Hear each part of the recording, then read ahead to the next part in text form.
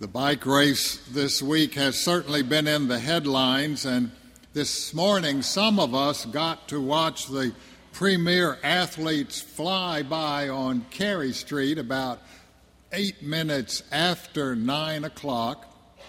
And at 8 minutes and 30 seconds after 9 o'clock, they were all down the street. It was amazing. So this is a wonderful morning to read this stirring call to enter the race, to stay in the race from Hebrews chapter 12. It's found on page 212 in the New Testament. Therefore, since we are surrounded by so great a cloud of witnesses, let us also lay aside every weight and the sin that clings so closely. Let us run with perseverance the race that is set before us, looking to Jesus, the pioneer and perfecter of our faith, who for the sake of the joy that was set before him endured the cross, disregarding its shame, and has taken his seat at the right hand of the throne of God. This is the word of the Lord. Thanks be to God. In the 1992 Olympics, a man named Derek Redmond had the potential to win the 400-meter sprint. He had broken a world record when he was only 19 years old. He had given everything to make it to this Olympic race, and he was determined to run for all he was worth. In the qualifying race, the gun fired and Eric himself took off like a shot. He led the whole pack at the halfway point, and then something in his leg tore. His right hamstring had broken. He fell to the track, and the other runners ran around him and past him. The medical team rushed out with the stretcher, and Derek's father, who was way at the top of the stands in this Olympic stadium, began running down the stairs like a crazy person. Derek refused the stretcher. He got up and he began to hobble around the track toward the finish line, with tears of pain and frustration freely flowing down his face. His father jumped the wall at the bottom of the stairs, dodged two security guards as he shouted, "That's my son," and his father ran onto the track. He put his arm around his injured son, and they moved toward the finish line together. The entire stadium of 65,000 people rose to their feet, cheering them on. When he got near the finish line, his dad let him go, and Derek crossed on his own. He had finished his race. I don't remember many Olympic track events, but I remember that one. The writer of the letter to the Hebrews is writing to the second generation of Christians, of believers living in Rome. And the whole letter is a call to endurance, to hang in there, to faithfulness, a call to perseverance in the face of trouble and in the face of the long road ahead. In this letter, you remember, we have that wonderful list of all those faithful people who have gone before us. He says, remember Abraham and Sarah, remember Moses and Rahab and Gideon, remember Barak and Samson and Jephthah, David and Samuel. The writer calls up the history of the faithful down through the generations to inspire his readers to continue. Who would you add to that list of the faithful? Who along your journey have you seen who refused to give up in the face of war or as a prisoner of war, in times of terrible illness, physical or mental illness, maybe during a Great Depression or in times of sudden loss, or perhaps someone overcoming addiction? Who along the road of faith have you seen who refused to give up on God and who kept to the way of Jesus no matter how steep the road or how tall the obstacle? I want you to picture one of those people in your mind's eye now. In the silence, I want you to think of who has inspired you along the way. Maybe write the name on your bulletin to take home with you. For the author asks us to remember them. And then the writer says it is our turn to join this line of people who have trusted God and have followed Jesus in good times and bad. Having given the Hall of Fame list of faithful people in chapter 11, chapter 12 starts with this athletic image. Surrounded by the stands full of witnesses, the great cloud of witness, who are cheering us on, he says, let us lay aside anything that slows us down. Let's run the race that is before us, looking to Jesus, not losing sight of Jesus. I went down yesterday to watch the race. It was the junior men's race, and there is this great pack of riders, and then there's a group that surges ahead, 5, 6, 7 riders, and the whole goal of the big group is to not lose sight of the leaders. As long as the leaders are within sight, they pedal like crazy.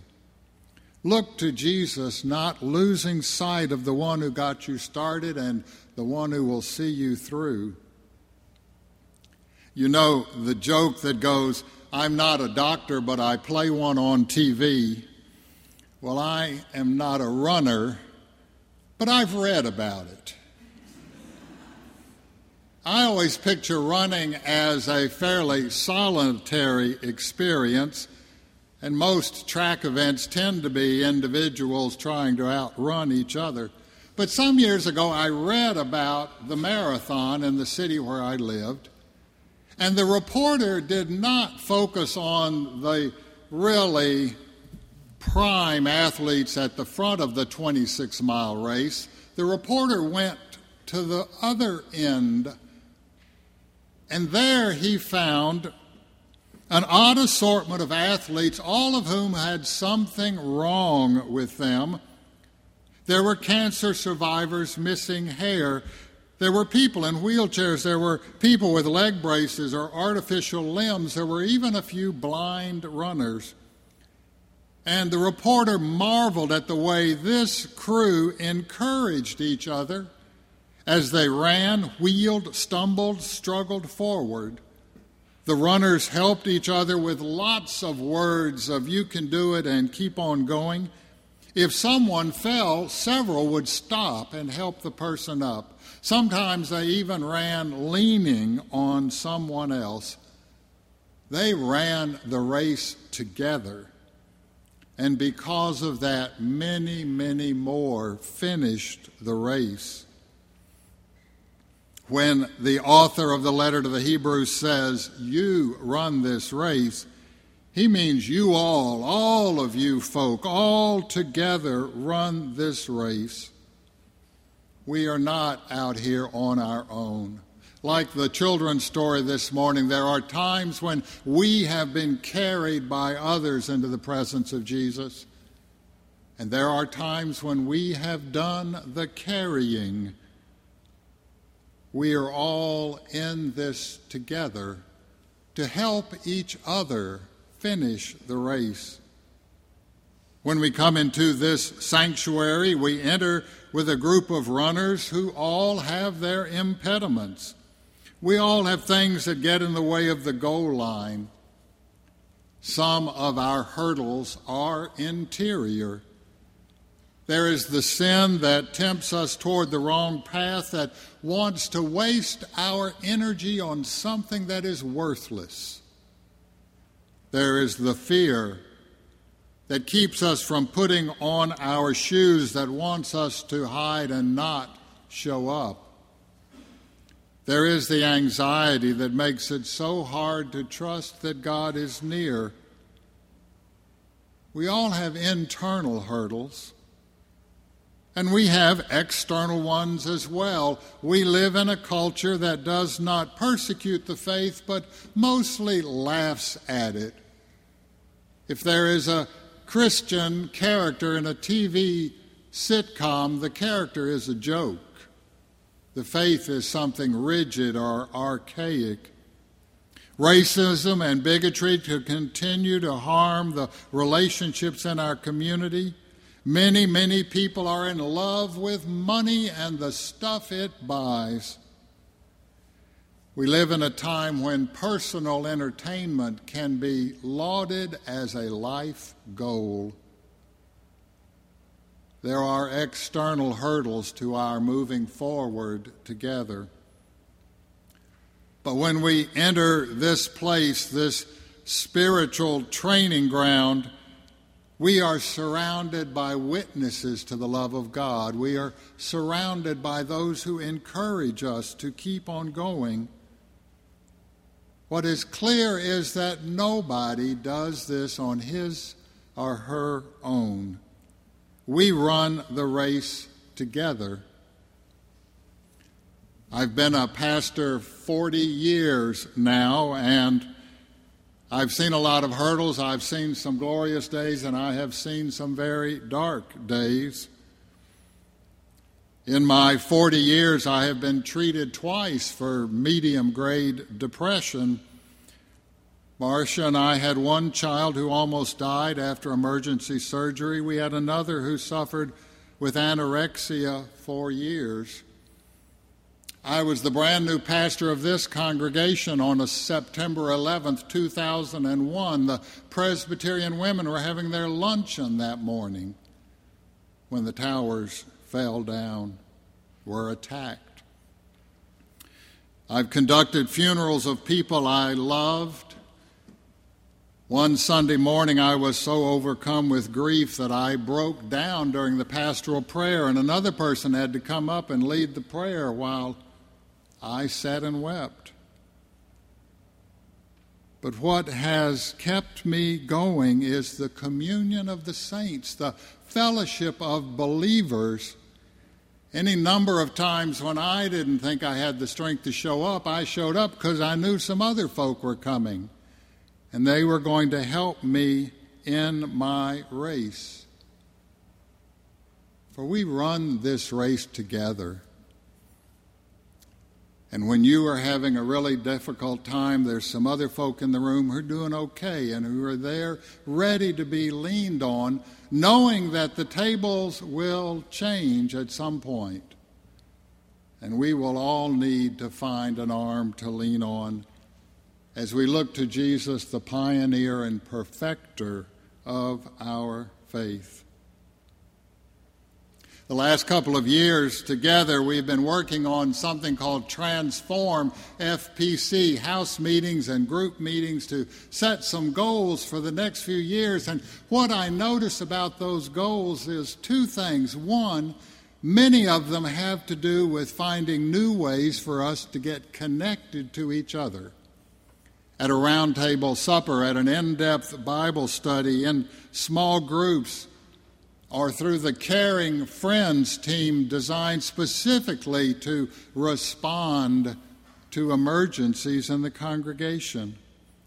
The second thing I notice is a growing desire to tell folk who aren't in this room about the love of God and the welcome of Christ, to help perhaps start another worshiping community somewhere else in Richmond, to be a part of continuing in the next generation to share good news. The best years in the life of this congregation are ahead, and the gospel is that we are in this together. In all of this, we look to Jesus, the pioneer and perfecter of our faith, who leads the way, who cheers us on. I love that phrase, pioneer and perfecter, even though my spell check constantly says perfecter is wrong. There's no such word as perfecter. The one who got us started is the one who will see us through. The one who called us, saved us, loved us, gave us to each other as sisters and brothers, that is the one who is going to perfect all this, including us. When we run the race together, that together includes this Jesus. He is the one who has come out of the heavenly stands, all the way down, has jumped the wall, has come onto the track where we are hobbling along. He is the one who puts his arm around us and helps us move forward. He puts his arm around this whole congregation and says, "Come with me. You can do it." I'm not a runner, but I'm really excited about the next part of our race together because there is a great crowd cheering us on. The very balcony of heaven is lined with those who've gone before us. They know we can do it. The best years of the ministry of First Presbyterian Church are in front of us. So let us together run toward the goal as God's faithful people. And never give up, never give up, never give up. Thanks be to God.